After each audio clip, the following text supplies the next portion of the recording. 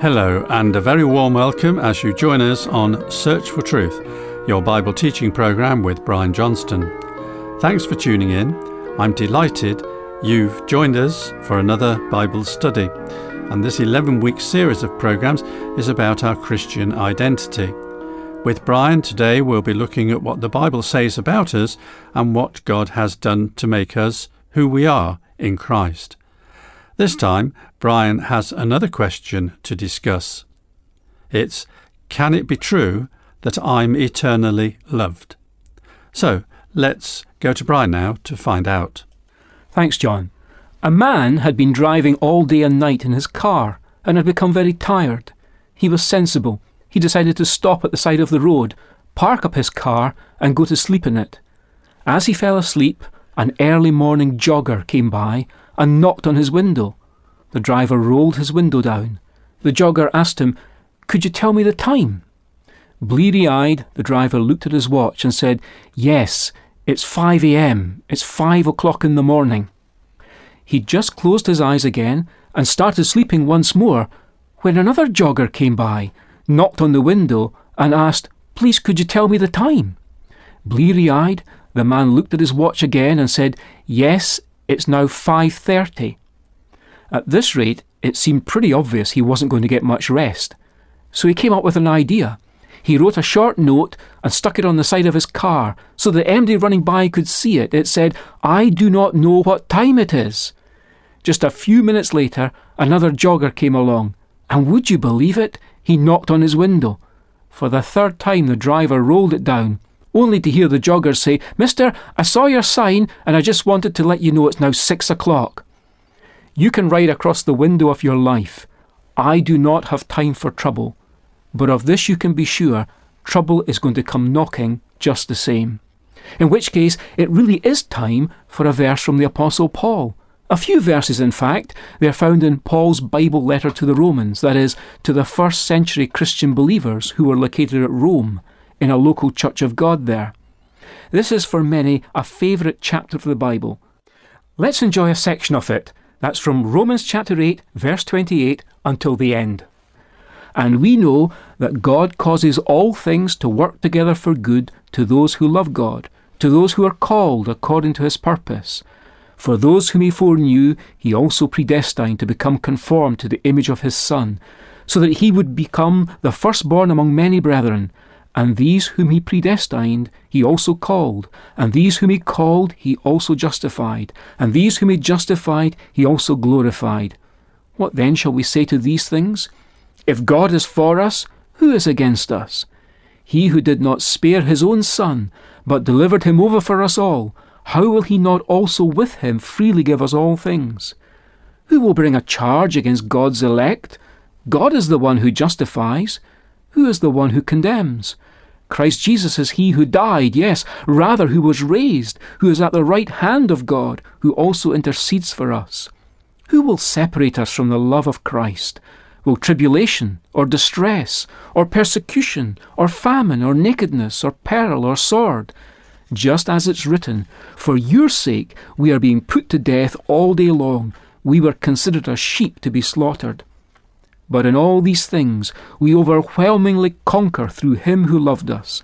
For I am convinced that neither death, nor life, nor angels, nor principalities, nor things present, nor things to come, nor powers, nor height, nor depth, nor any other created thing will be able to separate us from the love of God, which is in Christ Jesus our Lord. Bible teacher John Stott once pointed out, helpfully I think, that there are really 5 unshakable convictions in the first verse we read, which was verse 28. Let's hear it again, just that one verse, Romans 8, verse 28. "And we know that God causes all things to work together for good to those who love God, to those who are called according to his purpose." True enough, the very first thing we can observe is that it starts with Paul saying, "We know."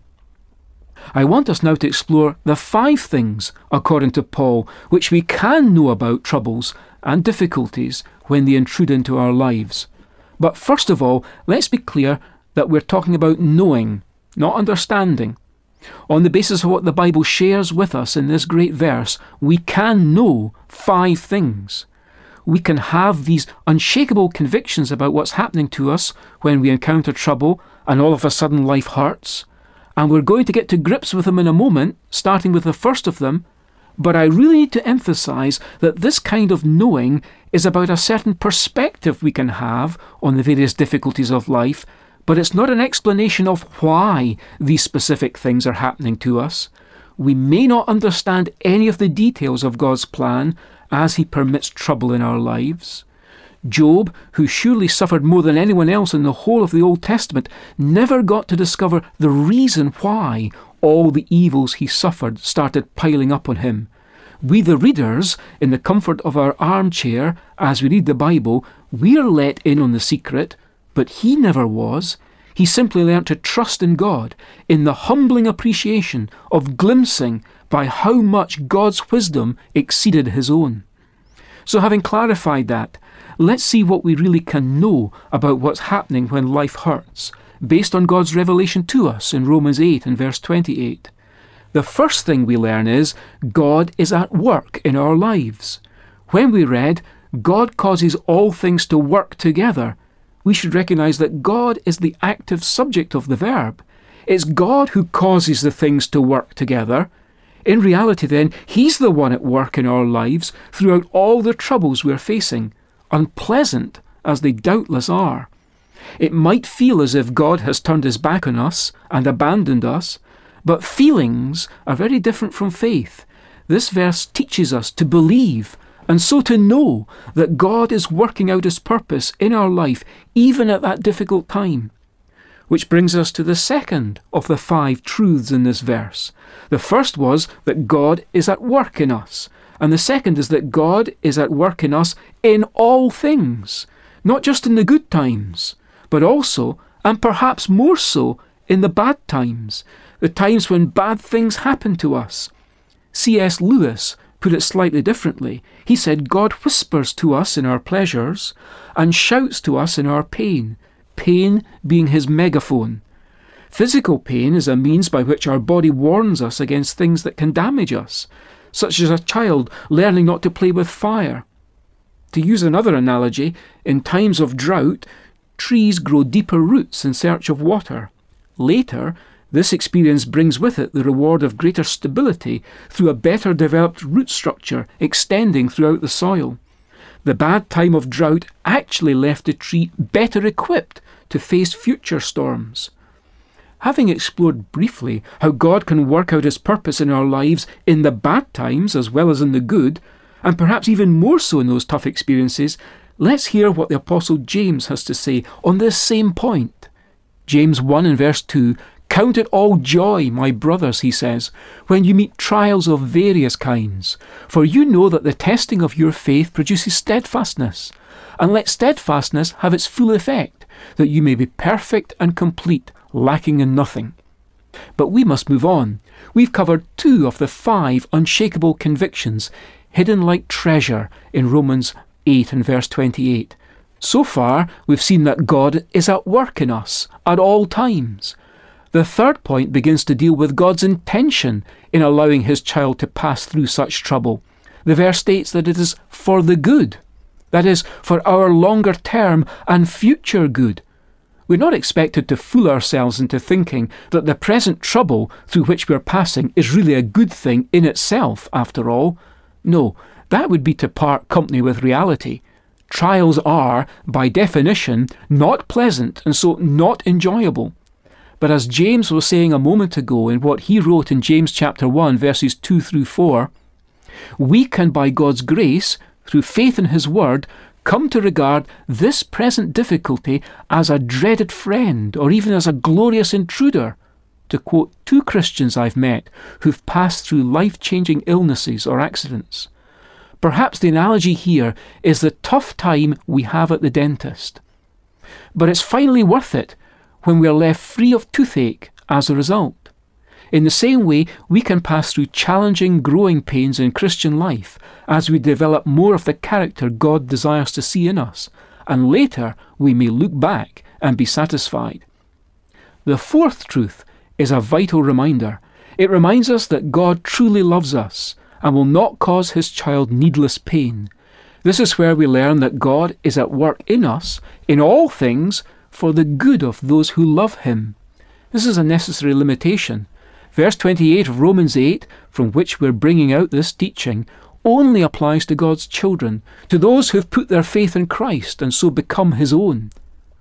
Finally, we learn our fifth truth, that the God who works in us, in all things, for our good, that is the good of those who love him, is the God who called us at the beginning when we first responded to the Christian good news message, and who is continuing to shape us according to his ongoing purpose in us. Everything that happens to us is purposeful if we submit to God's plan, and that ongoing purpose is shared in the very next verse, verse 29. But let's read it together with verse 28, which we've been concentrating on thus far. And we know that for those who love God, all things work together for good, for those who are called according to his purpose. For those whom he foreknew, he also predestined to be conformed to the image of his Son, in order that he might be the firstborn among many brothers. Clearly, it's God's purpose that we should become like his Son, Jesus. That's our destiny, to be totally identified with him. All believers in the world to come will be perfectly like Christ. But God takes great pleasure in shaping our lives down here to reflect more and more the character of the one who entered into his glories by the pathway of sufferings. And when we go through troubles, let's not deny God's love to us as his people have at times done, but let's say with Paul, "For I am convinced," he says in verse 38, "that neither death, nor life, nor angels, nor principalities, nor things present, nor things to come, nor powers, nor height, nor depth, nor any other created thing will be able to separate us from the love of God, which is in Christ Jesus our Lord."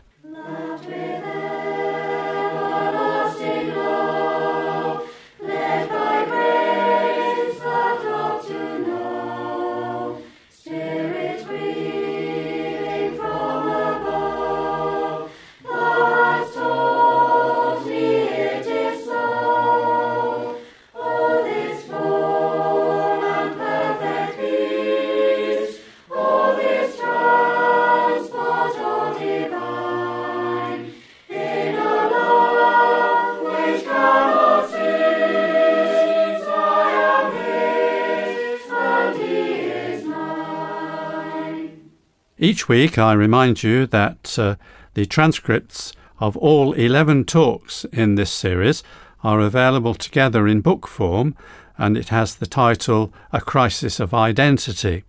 So if you'd like a copy, just write in. We'd also be pleased to hear any comments or questions you might have. And I'll be giving you the contact details shortly, but the talk you've heard today is also available to download via the internet in audio or text format.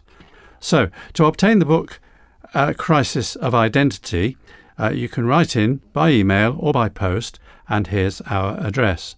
Search for Truth, Hayes Press, The Barn, Flaxlands, Royal Wootton Bassett, Swindon, SN4 8DY, UK. Our email address is sft@churchesofgod.info. I hope you enjoyed Brian's study today and found it greatly encouraging. It's been great to enjoy your company, and I hope you'll join us next time when Brian will be looking into the Bible again with the title of the talk, A Spirit of Nationalism. So to find out what that's all about, I hope you'll join us. Until then, it's very best wishes from Bible teacher Brian, studio technician David, our singers and me, John. So cheerio, and may God richly bless you.